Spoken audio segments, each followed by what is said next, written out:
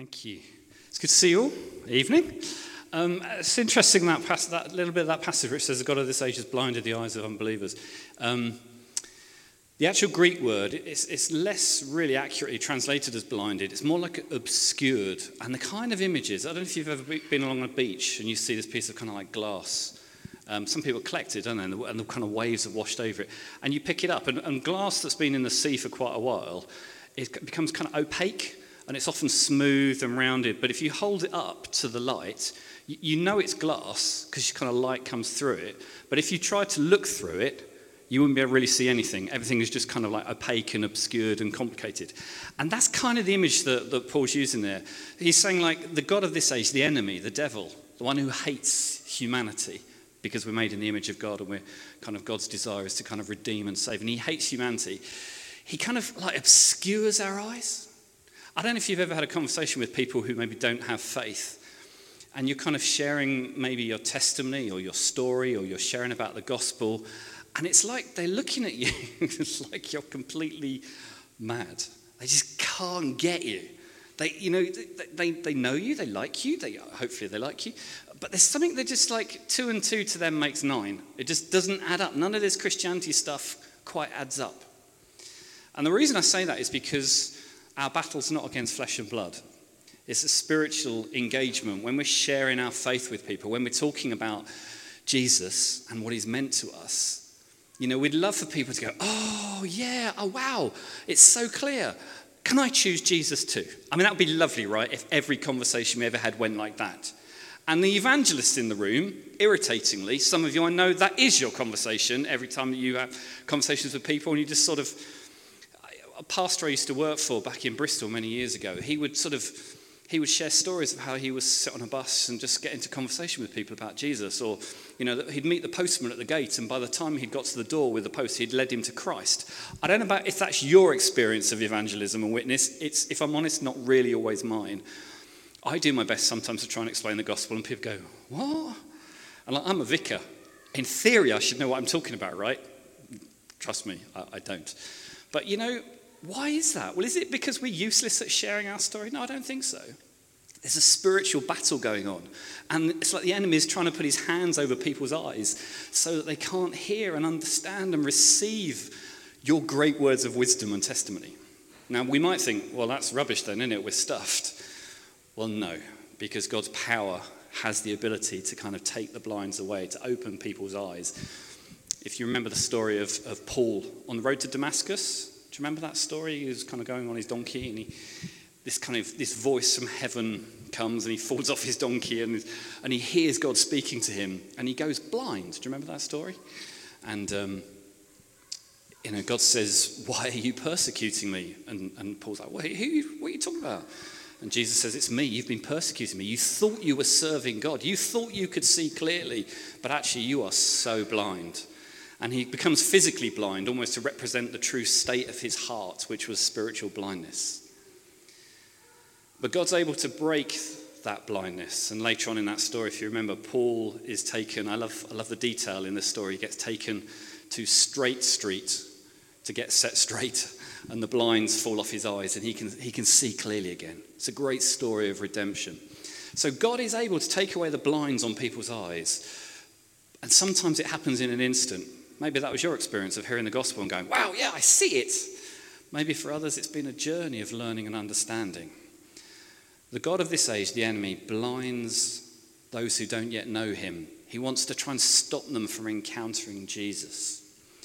And even the best arguments and discussions, and it's great to kind of be really into apologetics and learning to explain the gospel really well. It's great to be able to do that. And some of you in the room are brilliant at articulating your faith and giving reasons for your faith. We should all be able to do that to an extent.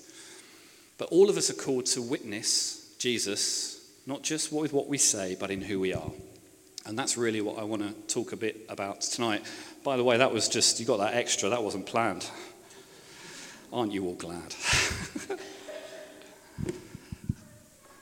So put my computer out the right way would help, wouldn't it? Okay, I'm going to pray. Let's just take a moment to pray. Father, Lord, your word tells us that the God of this age has blinded or obscured the sight of those who don't yet know you. It's like they're looking through obscured kind of glass that doesn't allow them to see and fully understand who you are, Jesus. But the story does not end there, because the God of this age is not Lord of all. Jesus, you are Lord of all. And you're the God of miraculous, you're the God of breakthrough, you're the God of transformation. And every one of us in this room who knows you and has followed you, Jesus, whether it's been for a few days or a few years or as long as we can remember, or whether there was a breakthrough moment of encountering you, Jesus, that was because it was a moment where we became born of the Spirit, where the Spirit of God opened our eyes, like Saul on the road to Damascus, to see you, who you really are. And the God of this age was silenced and made dumb as our eyes were opened to encounter you.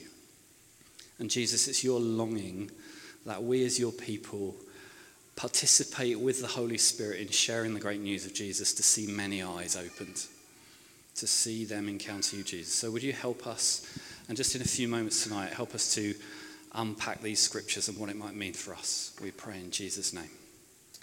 Amen. So, I wonder, when was the last time you wrote a letter? Anyone written a letter this week? And I mean a proper letter, not a long WhatsApp or a text. Or anyone written a letter this week? Wow, look at that. It's kind of gone out of fashion, hasn't it? Okay, who's written a letter this month? Anyone? Oh, a few of you. Okay. I won't go around and ask what those letters were. You might not want to say. I've spoken about this before. I think I wrote in a kind of parish newsletter a few years ago. My mother, God bless her, has consistently written me a letter every week, even when she's on holiday, and then she sends irritating letters about all the wonderful places that I'm not at, and describing them with her. But she's written me a letter every single week from when I left at university when I was 18. And assuming that's 4 letters a month, and Sarah will testify to this, it's at least 4 letters a month, sometimes more, but certainly 4 letters a month. Since I left university to go to university at 18, that is over 1,500 letters.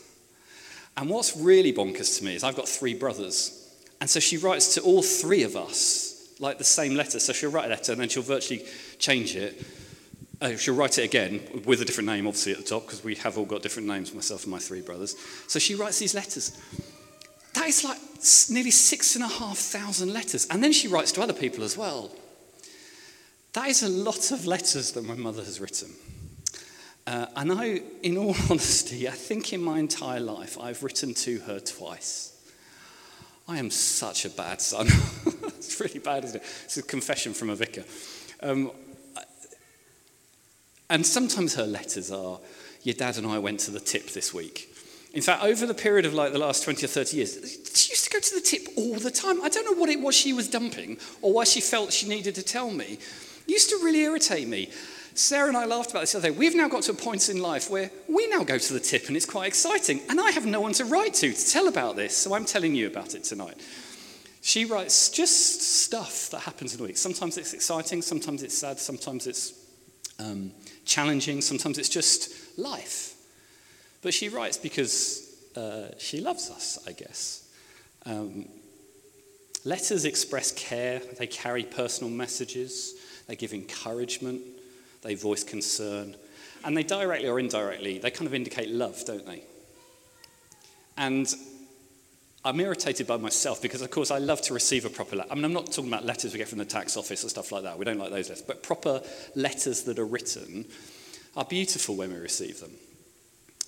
And I should write more, I know. They take time and effort, which is probably why lots of us don't do it these days, do we? We're instant. Reach for the phone, send a WhatsApp, send a message, text message. Take a photo, send a photo. It's quick, it's easy. But letters, they take time. You write your thoughts. You can write your more inmost feelings. You have to find an envelope. You have to address it or find the address if you don't know what it is. You've got to then go and get a stamp. You know, spend a fortune to buy a stamp these days. Then you've got to go out and find somewhere and post it. All of those things. But I'm guessing lots of us in the room probably, hidden away in a loft, have got some important letters somewhere. Any of you got those? Love letters maybe, yeah. A few important letters that people that really, you care about sent to you. We've all got them. So here's the question. If your life was a letter, what would it say?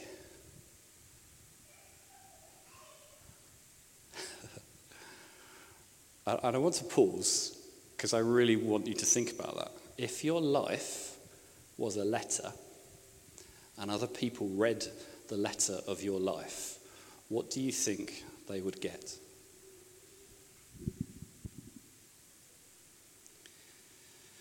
I think particularly in the days we live in now, lots of people who aren't engaged in faith or church or unbelievers, however you want to phrase them, probably may never get to study God's word.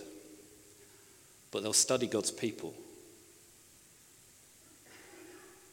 They'll know you, they'll encounter you, they'll see you at school, college, uni, on the gate, across the desk, in Tesco's, in Sainsbury's, in Waitrose, wherever you may choose to shop. They'll encounter you, they'll know you, and they'll read you by who you are.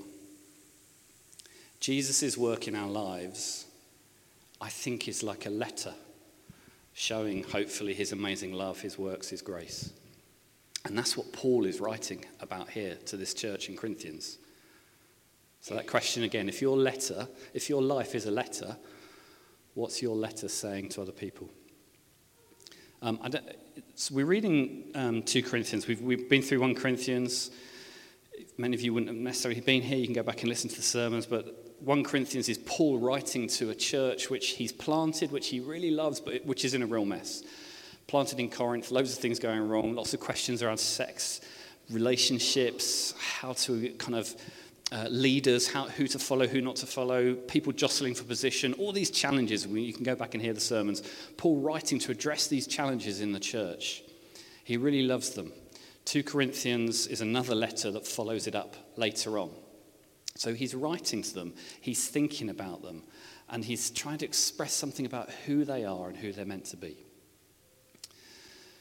I wonder if you've ever been anywhere, but if you've ever been in a garden. This happened to me the other day when I was outside in the garden.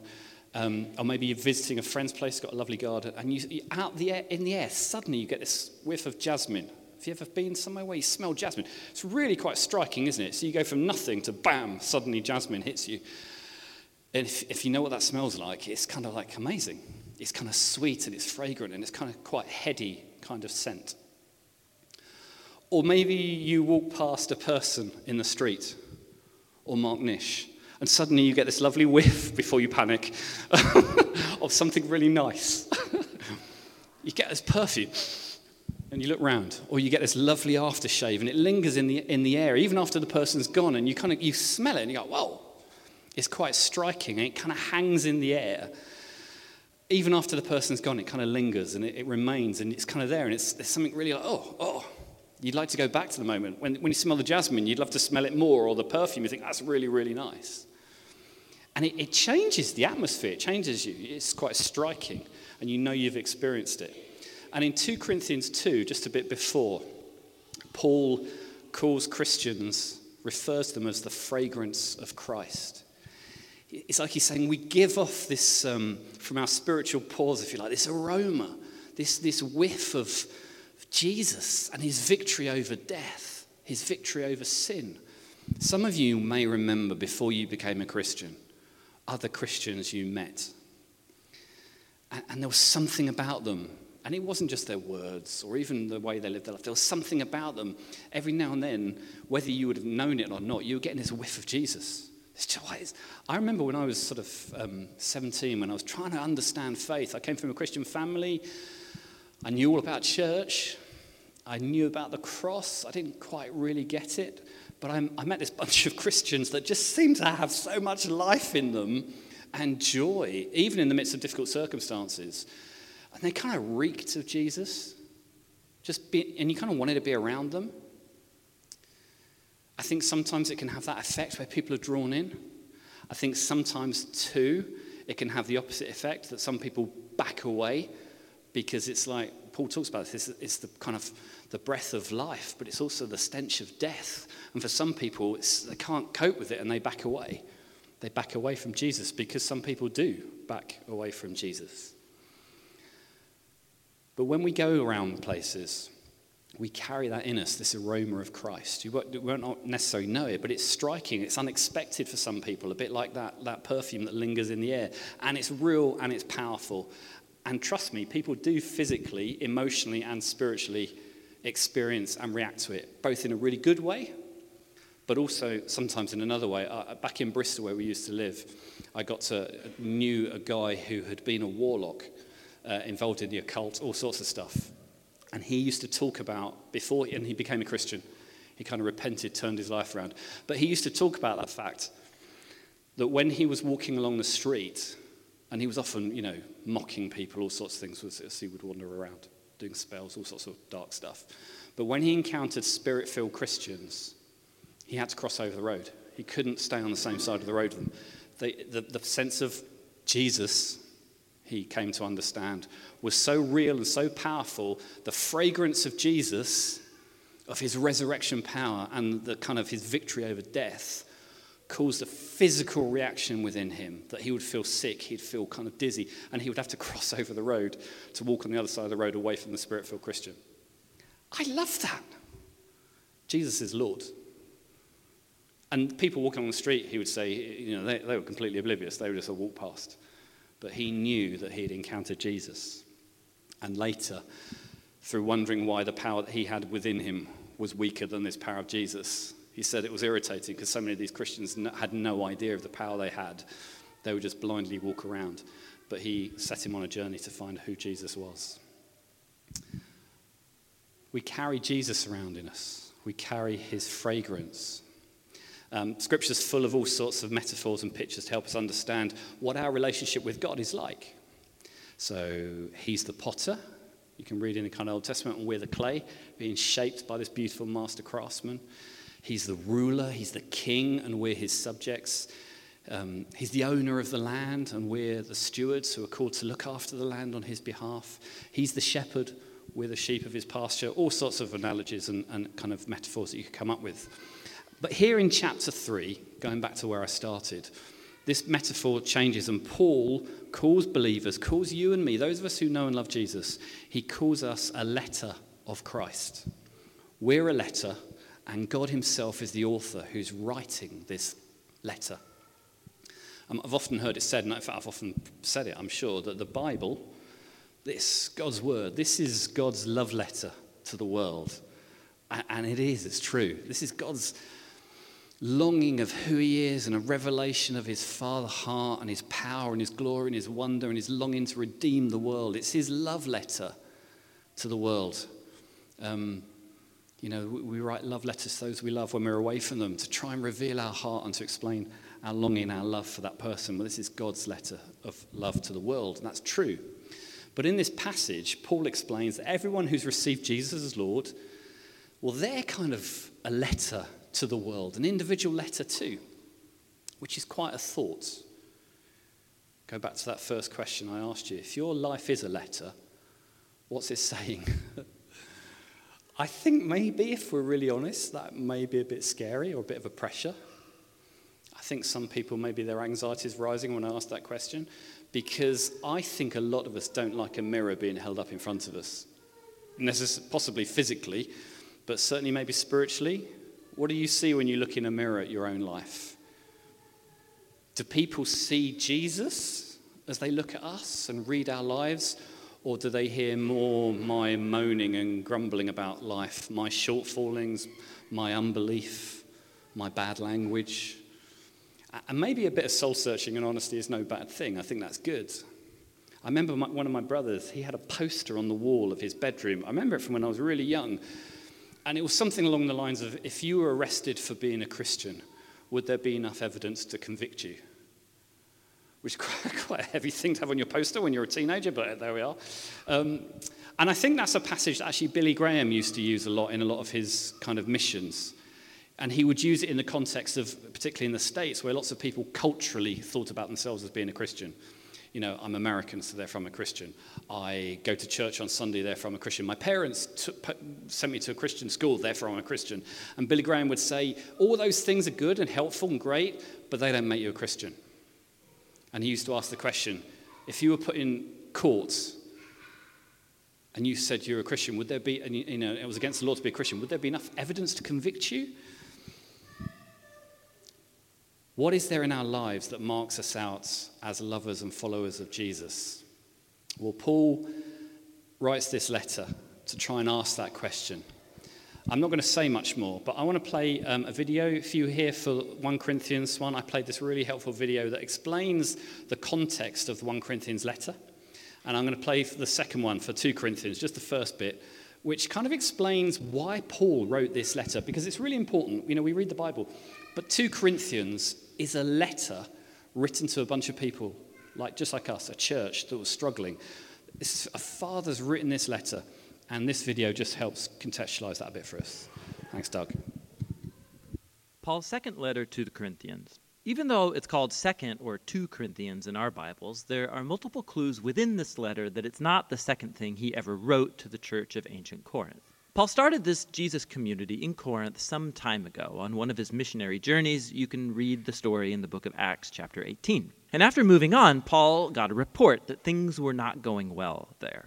So he wrote the letter that we call 1 Corinthians to correct these problems. And it appears that many in the church rejected Paul's teaching in that letter and rebelled against his authority. And so we learn in this letter that Paul had followed up in person with what he calls the painful visit. And after that, he sent a letter which he says was written with anguish and tears. And so after all these measures, most, but not all of the Corinthians realized their arrogance and they apologized to Paul. They wanted to reconcile. And so Paul wrote this letter to assure them of his love and commitment.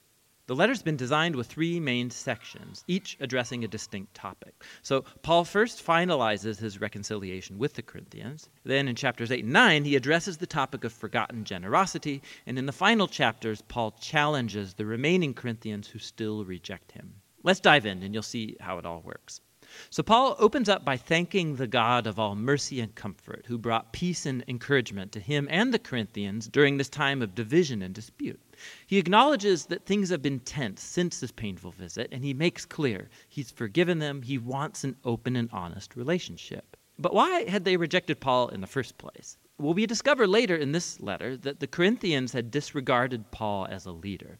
He was poor, he earned a meager living through manual labor, he was under constant persecution and suffering, he was often homeless, and to top it off, he wasn't a very impressive public speaker. And so once the Corinthians were exposed to other, more wealthy, impressive Christian leaders, they started to think less of Paul. They were actually ashamed of him. So Paul responds first by showing that their elevation of these leaders, simply because of their wealth and eloquence, is a betrayal of Jesus. It shows a totally distorted value system. True Christian leadership, Paul says, is not about status or self-promotion. Paul depicts himself and the other apostles as captive slaves to King Jesus, who's leading them on a procession of triumph. Paul's job isn't to be impressive, but rather to point people to the one who is Jesus. He then alludes to the recent demand of the Corinthians that he provide some letters of recommendation to prove his authority and credentials. And this is ridiculous to Paul. Their church wouldn't even exist if he hadn't started it. And so he says they are his proof of genuine leadership. They are his letter of recommendation. He cleverly quotes from the prophets Jeremiah and Ezekiel, saying that God's Spirit has written his letter of recommendation on their hearts as his new covenant people. The Corinthians shouldn't need any more proof than that. Now, the mention of the new covenant, it leads Paul into a long comparison between the old covenant between God and Israel that was mediated by Moses and the new covenant between God and the Corinthians mediated by Jesus and the Spirit. The old covenant made at Mount Sinai, it was truly glorious. It made Moses himself shine with God's glory, but that glory eventually faded. Not to mention the fact that the laws of that covenant were ineffective at truly transforming Israel. But the new covenant, by comparison, is even more glorious because the resurrected Jesus is the very glory of God and he lives on forever. And it's his Spirit that's now transforming people to become more faithful, just like Jesus himself. Now, this all sounds amazing. I mean, who doesn't want to share in God's own glory? But Paul goes on to show how the paradox of the cross turns upside down the Corinthians' ideas of glory and success. After all, Jesus' glorious exaltation as king took place through his suffering, execution, and death. On the cross, Jesus revealed God's salvation. He died for the sins of the world to reconcile people to God. But the cross does even more. It reveals God's character. He's a being of utter self-giving, suffering love that seeks the well-being of others. The cross also reveals a new cruciform way of life. And Paul's goal is that his life and ministry imitates the cross. So although his apostolic career, it's been marked by humility, suffering, by poverty, it was all to serve the Corinthians. And so when they disapprove of Paul's poverty and suffering, they disapprove of Jesus too. Paul's way of life and leadership is actually the proof that he authentically represents the crucified and risen Jesus. Paul really wants to reconcile with the Corinthians, but he won't let things lie until they've been transformed and embrace this upside-down paradox of the cross. It's helpful, isn't it? So when Paul writes this letter, remember it's a letter. Letters were obviously the main way of communicating, handwritten, hand-delivered, and sealed by the writer to show who it was from. When the Corinthians, Paul says, listened to the gospel, when Paul shared it with them, when he explained who Jesus was, and they believed, the Holy Spirit started working in their hearts, transforming them, cleansing them, healing them, mending them, fixing them, challenging them about their ways of living, who they were, helping them to focus on serving God. And even their mistakes, even the messes they got themselves into and the kind of stuff that went wrong afterwards, none of that could erase what the Holy Spirit had begun to write in their hearts and lives. They were becoming this letter that's been written for the world to read. In verse, Paul says to them in verse 3, he calls them a letter of Christ and says the author, the one doing the writing, is the Holy Spirit. My life is his letter. Your life is God's letter. That is both a mind-blowing and slightly scary, if I'm honest, reflection. Your life is God's letter. So what sort of things is he writing? What sort of things does he want to write going forward? The Holy Spirit wants to write in our hearts so that you can read that letter too, that your sins have been forgiven, that you are redeemed. You don't stand condemned before God. And that truth is supposed to bring us peace that really lasts. The Spirit of God also writes in our hearts that we can call him Father. That's what Jesus said, call God our Father. Abba, a great translation of that is Papa or Daddy. We can have that sort of level of intimacy. And that God says that you are his children. And therefore you share in his inheritance. You've got rights. Not just in eternity, but here on earth, you're part of God's family. That reality should bring you hope. When stuff is tough, like many are facing, God is your Father. He's the good Father, and you're his kids. He wants to protect you, love you, nurture you, encourage you, deliver you. That should bring you hope. And also what the Holy Spirit writes on our hearts, and this is an ongoing letter that he's writing, is what life is supposed to all be about. That you're created to know God, to love him more and more and more in an unfailing kind of unfolding way, and to serve him and have a purpose for your life. That fact brings you purpose. Every single one of you in this room has got a unique purpose and calling. God wants that to be revealed to you. And as I read this passage earlier on, as I kind of reflected on this bit of what it means to be a letter, it does remind me of Isaiah 31, and we heard about that. This prophet was writing 600-something years before Jesus was born. Jeremiah, the prophet, speaking to God's heart, talking about a new covenant, a new promise from God that was to come. We're going to share in a couple of minutes communion, which is all about the new covenant. The old covenant under the law, under Moses, where you had to obey the law in order to be kind of sanctified, in order to be redeemed and held by God. You had to be obedient to every letter of the law. But under the new covenant, Jesus, who paid the price for everything on the cross. This is Jeremiah 31. Listen to these words, these prophetic words of Jeremiah. I love Jeremiah. It says this: "The day is coming, says the Lord, when I will make a new covenant with the people of Israel and Judah. This covenant will not be like the one I made with their ancestors when I took them by hand and brought them out of the land of Egypt. They broke that covenant, though I loved them as a husband loves his wife, says the Lord. But this new covenant I will make with the people of Israel after those days. I will put my law deep within them, and I will write it on their hearts. I will be their God, and they will be my people. And they will not need to teach their neighbours, nor will they need to teach their relatives, saying, you should know the Lord. For everyone from the least to the greatest will know me already, says the Lord, and I will forgive their wickedness and will never again remember their sins. I'll put my law deep within them, and I'll write it on their hearts. You know, this letter, what Paul's writing to the church here, he's explained to them that God's longing is to write his law, his heart, his way of being, his kingdom principles on our hearts. To write the truth on the hearts of those who know and love him. And that those words that he's writing on our hearts actually are visible to other people. They're evident. And as the Holy Spirit writes these words, we grow, we mature, we learn more, and we respond in faith back to Jesus. And so our letter becomes a better read for other people. It undergoes revision, it undergoes editing and correction. It's improved, it's updated, it's reworked or developed. That's the great news of the gospel of grace, is that we're not kind of a once written letter that sits on a dusty shelf. God is constantly by his Spirit helping us, updating us, refining us, editing us to make it even more beautiful reads to the world. You've probably heard the expression, I can read you like a book. I wonder what people make of you and your faith, of me. So what are people reading as they get to know us? What does our living letter reveal? If we're Christ's letter, then his storyline should be our storyline. He's the principal character. He's the shaker and mover of our adventure that we're living.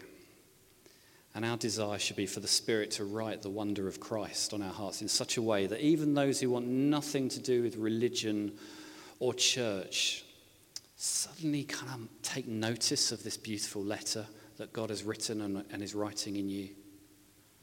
So I guess as I finish, I want my prayer to be increasingly, Lord, would you write as much as you want? Will you edit and shape and create and craft a beautiful letter so that when people look at my life, they don't see me, but they see you, Jesus. That's the prayer of John the Baptist, isn't it? Lord, may I decrease so that you might increase. It's a really good prayer. It's a dangerous prayer, but it's one I really urge you to pray, those of you that know and love Jesus. May I decrease, Lord. May there be less of my flesh, less of my debris, less of my mess, so that you might come and fill all those spaces. And the wonder of that is not that you decrease in who you are and you become less you. No, you actually become more the you were always supposed to be.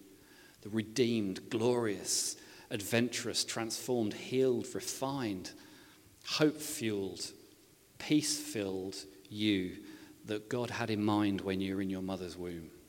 A beautiful life, a life that shouts of Jesus, a life that smells of Jesus, better than any of Mark Nish's amazing, I was going to say perfumes, but I think they're aftershave, aren't they, Mark?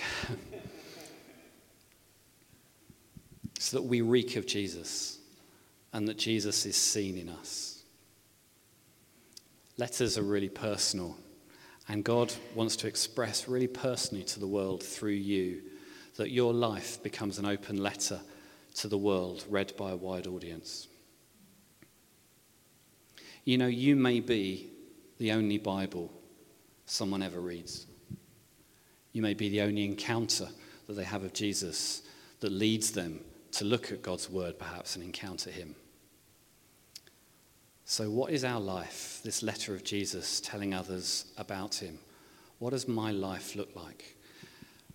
Lord, may our lives truly be love letter lives, your love letter to the world.